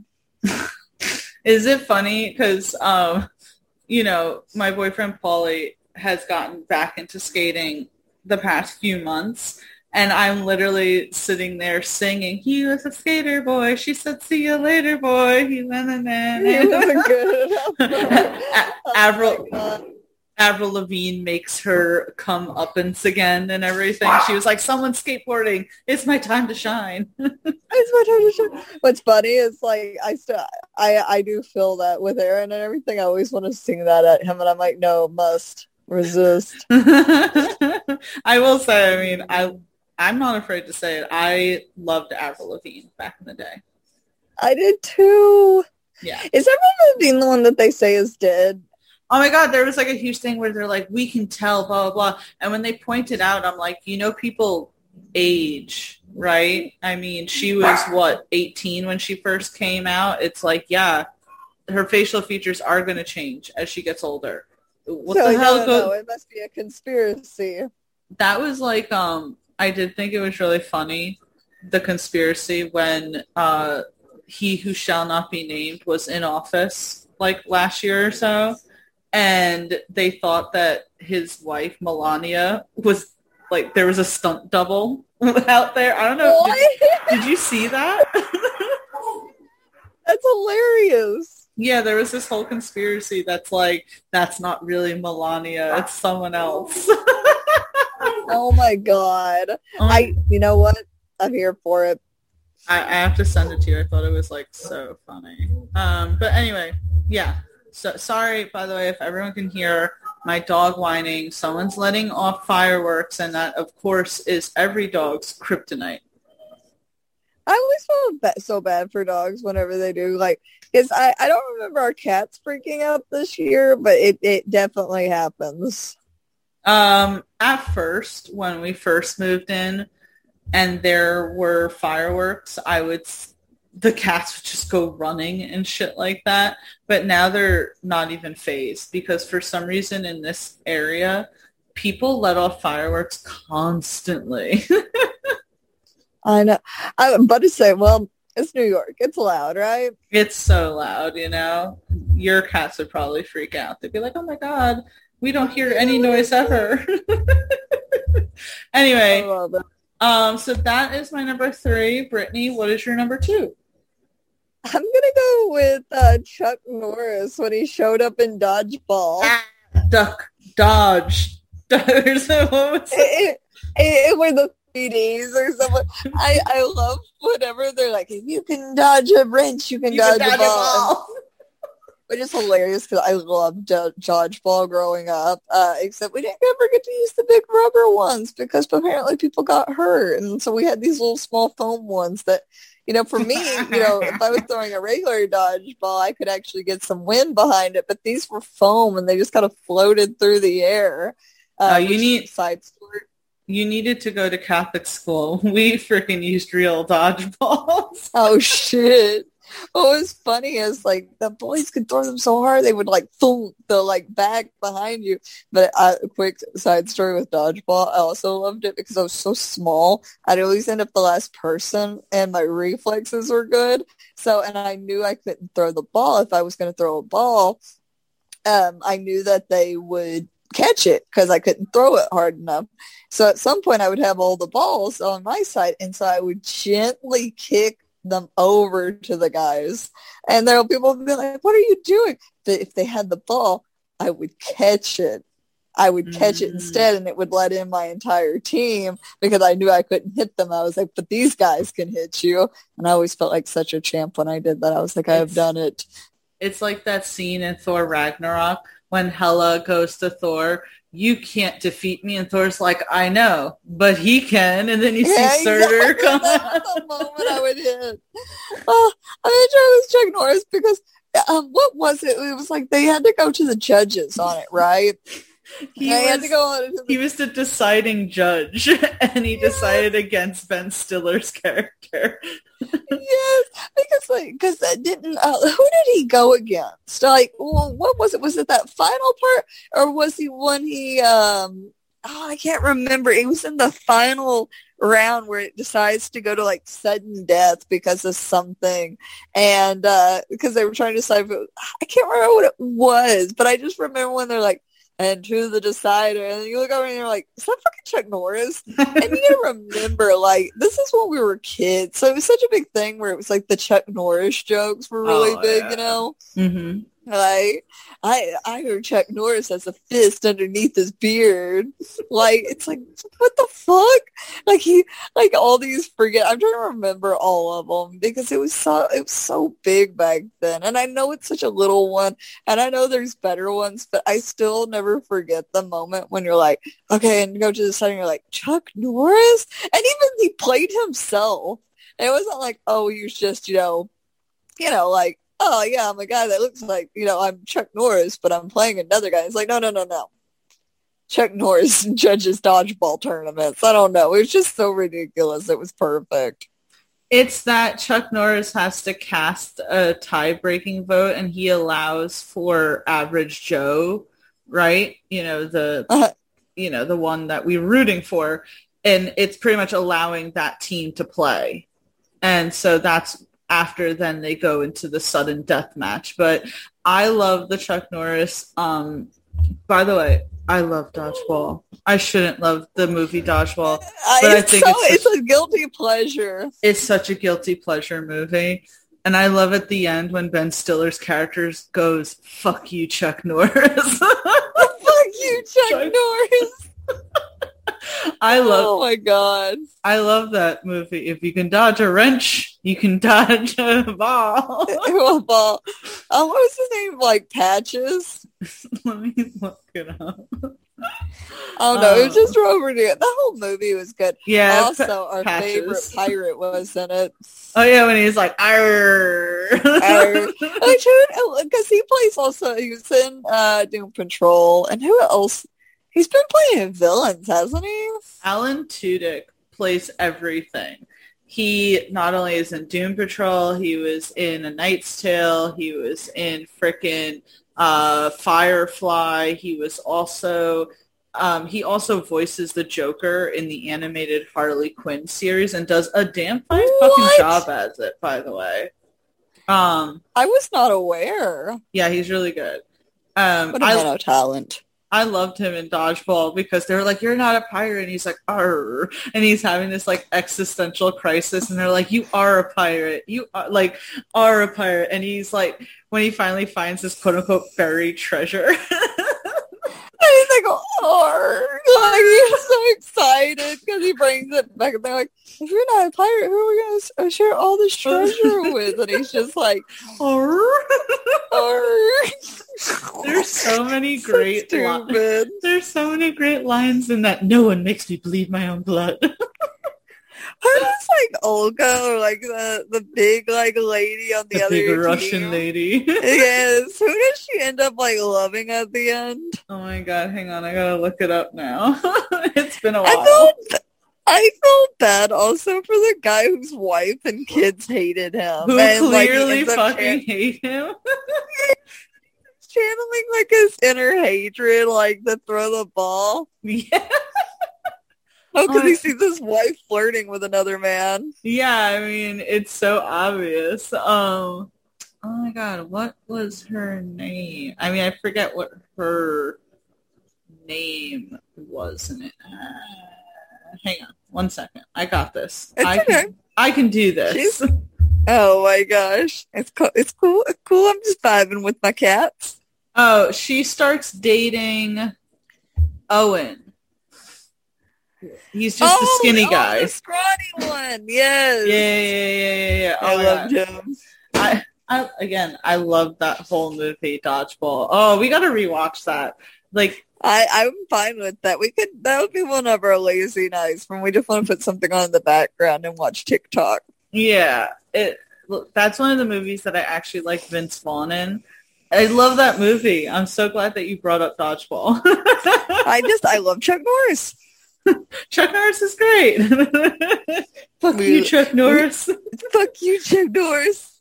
The best Chuck Norris one to me was, I'm trying to think about it, where it was like, once Chuck Norris slammed a revolving door. Oh my god.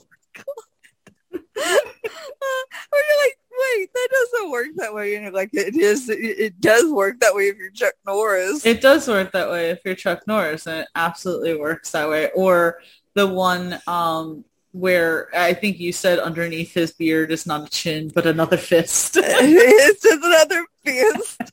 I'm trying to think, what was another one? It's like, I can't remember. It was like something with like, oh, he wrestled us something and he won. You know, just ridiculous things. There was one that he said, he did one of his jokes in one of the Expendables. He was in the second Expendables. And I remember this. Sylvester Stallone's character is like, I heard you got bit by a cobra or something. He's like, yes, I did. He goes, and after 3 grueling, horrible days of agony, he's like, the snake finally died.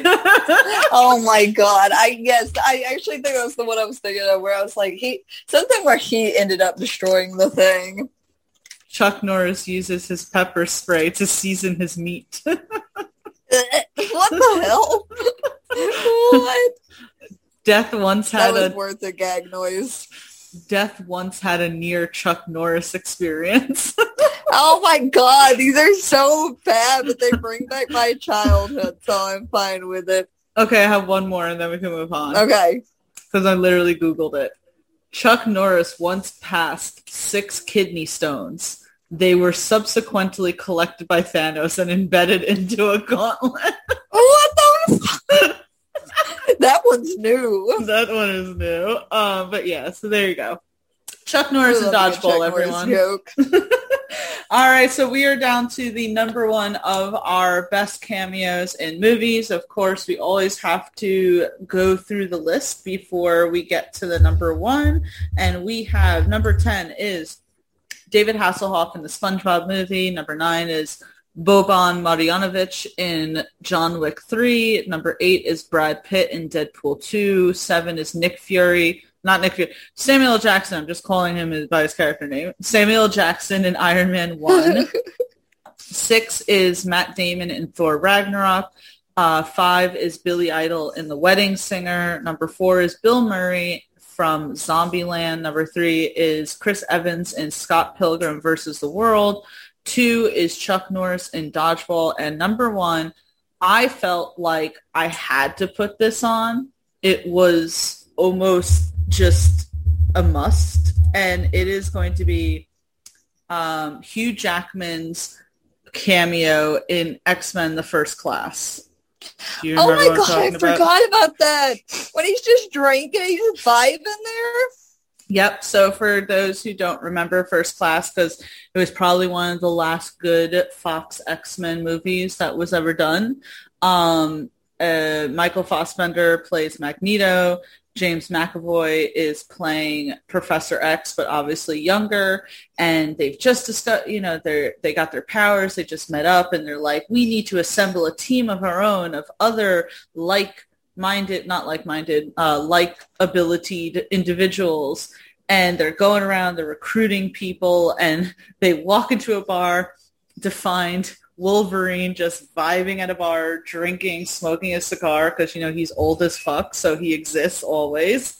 And I think they didn't even get 2 words out before he's like, go fuck yourself. Oh my God, I love that. I was like, oh my God, Logan? And I was like, oh, he's in it? And it's like, no. He ain't gonna do shit. Yeah, because they were recruiting people and they were like, oh, okay. And it's like, no, I thought that Dark Phoenix was so bad, but Magneto brought it back for me. I mean, as long as he was there, it was fine. I mean, he's always good in everything. I just think it's so funny because, as you said, you're like, yeah, we get to see Wolverine team up, and it's like, no, which leads me to believe that this is not the first time he's been trying, like, people have tried to recruit him for something, and he's just sitting there going, go fuck yourself. It's so perfect. Left alone and try to get drunk, even though isn't it said that he can't really get drunk because he's so constantly refreshing. Is that Wolverine or is that Steve Rogers? Because I remember Steve Rogers can't get drunk. I think it's both. Let me see. I'm gonna look it up. But anyway, I just thought that was so great. It was so the epitome of Wolverine. I mean, just a simple line: "Go fuck yourself." And that's him. It was perfect. And I sat there and I was looking and I said to myself, I have to put this as number 1 on this cameo list because it was the best cameo. It's literally 2 seconds, but it's so iconic. And it's one of the best Hugh Jackman Wolverine moments in the Fox universe. It was amazing. Did you find out, by the way? Yes, sorry. That's what I was trying to read as you were doing that. Logan is revealed his healing factor processes alcohol nearly as quickly as he can drink it with a bottle of whiskey, only getting him tipsy for seconds. It seems Wolverine is capable of getting drunk, but only for an extremely short amount of time unless he has a constant supply of alcohol. That sucks. Right? Because, he was drinking beer. I guess he just likes it for the taste. I guess so, but that's hilarious. He's just like... I love that he's from the Civil War era.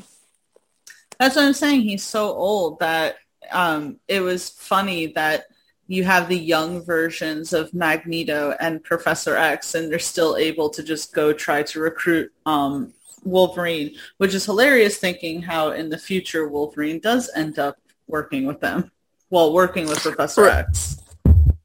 I will say, like, those movies are all over the place, though, because, like, in Dark Phoenix, right, Wolverine's not into that at all, and he loves Jean Grey, right? Mm-hmm. But in this, have you seen the Dark Phoenix? No, because I heard it was literally a dumpster fire, and from the trailers, it looked like they were just do you remember X-Men The Last Stand, the third one? I mean, it looked like the same story to me. They did the Dark Phoenix story. Anytime they add the Dark Phoenix, I hate it. Every time. It's never done well. Well, in this, spoiler alert, they killed Mystique. Yeah, I heard that. I do know some of those things. Yeah. And I'm like, okay. And then Jean Grey's dead at the end, and you're like, okay. And the only thing that brought it back for me a little bit is Beast, he ends up, he was in love with Mystique, and he ends up, like, going to Magneto for help, and Magneto and them just kind of joining their, like, mutual that they both loved her, and now she's dead, so now they have to bring down Jean Grey. Oh, jeez. No. At least Magneto's hot. Well, yeah, that was... I'm going to go rewatch that scene where... did you not think that was the most clever shit when Mystique injects that guard? Which, by the way, I think that guard was Benny. Yes, he was. Yeah, the one that gets injected and gets, like, the metal liquid put through his veins so that when Magneto... Because Magneto senses it, and I'm like, oh no. That was in the second one when Ian McKellen was playing Magneto. He could get it. Yes, he could. What should I say? Yeah, I want to say that... Okay, so I obviously saw the original trilogy, right? I saw the original X-Men trilogy, and I liked them for as corny as they were back then. I mean, there's the nostalgic factor there. I saw Wolverine Origins, which was awful. So awful. It's amazing that they continued after that. But Hugh Jackman, of course, was good in it. And thank God they gave Ryan Reynolds a chance to play a real Deadpool. Obviously, saw Deadpool 1 and 2, saw Logan, which made me cry like a little bitch. And I saw First Class. And First Class was the last one I saw. I never saw The Wolverine because I heard that was a dumpster fire. And then I never saw Days of Future Past, which I did hear was good, but I never saw Days of Future Past. I never saw Apocalypse. I never saw Dark Phoenix, and I didn't get to see New Mutants, which I was excited to go see New Mutants, but then I heard from online that was a dumpster fire, even though I'm not going to base that. I haven't gotten a chance to watch it. Sorry, that was a long-winded explanation. No, and I haven't seen it either, and I was obsessed with trying to see it because I thought it looked so good at first, and then I saw more trailers, and I was like, eh. There was one trailer that showed, and I sat there and said, this looks good. Everyone is naysaying for no reason. And I really liked the girl who was playing Magic in it, Anya Taylor-Joy, because she was in The Queen's Gambit, which is such a fucking good show. But, yeah, people just said it was all over the place. And, there was a ton of reshoots, and it just seemed disconnected. But that's why Fox lost, essentially, because they couldn't get their shit together. Thank God. All right, so before we wrap up today, obviously, right, I do have a question for you now that we're on the subject of Wolverine. Do you think they should, when Disney introduces the X-Men, right, do you think that they should bring Hugh Jackman back, or do you think it's time for a new Wolverine? If Hugh Jackman wanted to come back and he was completely happy playing the role, I'd be all for it. If he's tired of it, bring in Pablo Schreiber. Yeah. Oh, that's a good one. Although I will say, I know he's too tall. I was going to say, as much, and I've heard this from a lot of people who are like, listen, Hugh Jackman did play the perfect Wolverine. We could not have asked for a better Wolverine. But if you are going to redo it, you should be a little bit more comic book accurate because Wolverine was quite a short man in the comics. And Hugh Jackman... Go with Danny DeVito. Jackman's 6'5", and I think Pablo Schreiber is the same exact height. It's fine. Okay, we're bringing Danny DeVito. It's fine. Listen, I love Danny DeVito, but I don't know. You don't think you can pull it off? You can't tell if I'm joking. I can't tell if you're joking or not. I'm just fucking around. Because I love Danny DeVito, and I'm like, I don't want to be rude or anything. No.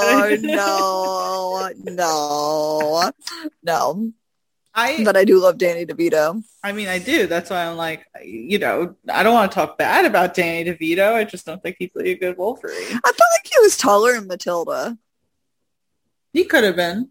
I think he just shrunk with age. My mom's shorter than me now, which makes me laugh. I mean, Danny DeVito because she's always been taller than me. Danny DeVito has a really big personality. He does. I love him. He's the trash man. I'm gonna say really quick though that whatchamacallit, what was I gonna say? I think that it is time for a different Wolverine because I think Logan was just such a good goodbye to him that I don't want that to kind of be messed up by bringing him back. I know. My thing that killed me was that Xavier was the one that was the reason why all the X-Men were gone. Oh, but that's why Logan killed me. Not only was Xavier the reason why all the X-Men were gone, but freaking Wolverine is the one who kills Professor X. Don't you remember that? I know, because it wasn't anything like a Logan. I'm like, oh, my heart. And he's like, we're at the beach and everything. It's like, what got me was that one, he was the only one that could really power through because he's basically like, what do you do when because Xavier, I think, is an Omega level mutant, means he's like God tier. So what do you do when he starts getting old and he gets like a degenerative brain issue, like a disease? What do you do? It's gonna go haywire. No, that's why I loved Logan. I thought that it was the perfect movie. I mean, I couldn't believe it when I saw it because Fox didn't have a good track record before then, and then I saw Logan. I sat there and go, why can't they make more shit like that? It was a masterpiece. Mwah, chef's kiss. I do think so. At the end when Laura goes, there's no more guns in the valley, and I'm like, Can you say too, because that movie is so dear to you? What'd you say? Wasn't that Western so dear to you? Not that Western in particular, but I do actually love Westerns. But I will say really quick that I really would like most of the Fox people to get recast. I mean, obviously bring Ryan Reynolds as Deadpool, which they are doing. But I would also love to see the actress who played, X-23 come back because she has such great potential. I know.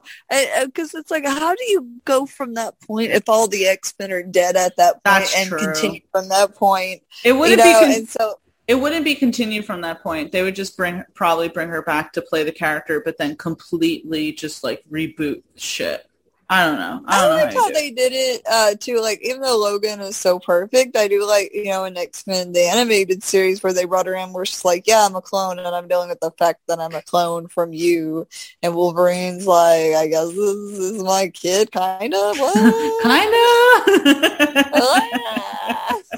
Oh my God, I can't wait. But Brittany, before we wrap everything up tonight, did you have any honorable mentions that you'd like to shout out really quick?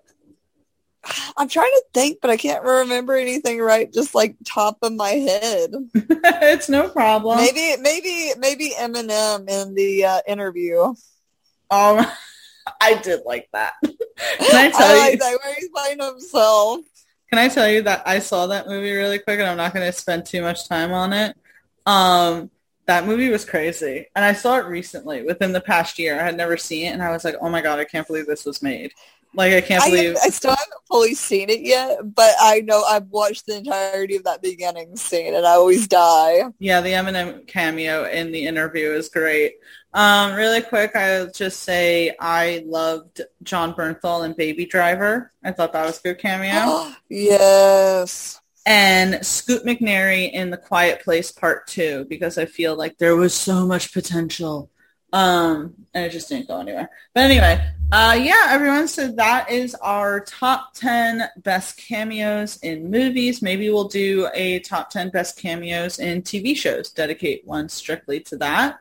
But everyone, please let us know what your favorite cameos were in movies. Brittany, as always, amazing co-hosting tonight. Thank you. Why don't you let everyone know where you're at, where they can find you, and what you got going on next? Gonna say you can always find me on Twitch at Itty Bitty Brit. I've been playing a lot of Mario Kart, which is why I've been doing the noise that Tia hates so much, because that game does that to me. I've also been playing Pokemon Unite, been playing some scary games, did drunk art drawing. It was beautiful, and by beautiful, it was a disaster, a beautiful disaster. Yeah, I've just been having a lot of fun with it. Pokemon Unite is very addicting. I'm probably about to go play that after we get off the podcast. Yeah. And yeah, it's been amazing. And if you want to follow me at Twitter, it'll be ittybitty_Brit0. Everyone, please make sure that you check out Brittany's stuff. She's a very dedicated streamer who spends lots of her time trying to entertain you all, even though she sucks at Mario Kart. Listen, and I will bitch. be here. But yeah, please make sure that you follow her. As for me, as I said, geek5snation.com has links to all of our social media. Please make sure that you are following us. Please make sure that you are subscribed to our YouTube channel, which is Geek Vibes Podcast.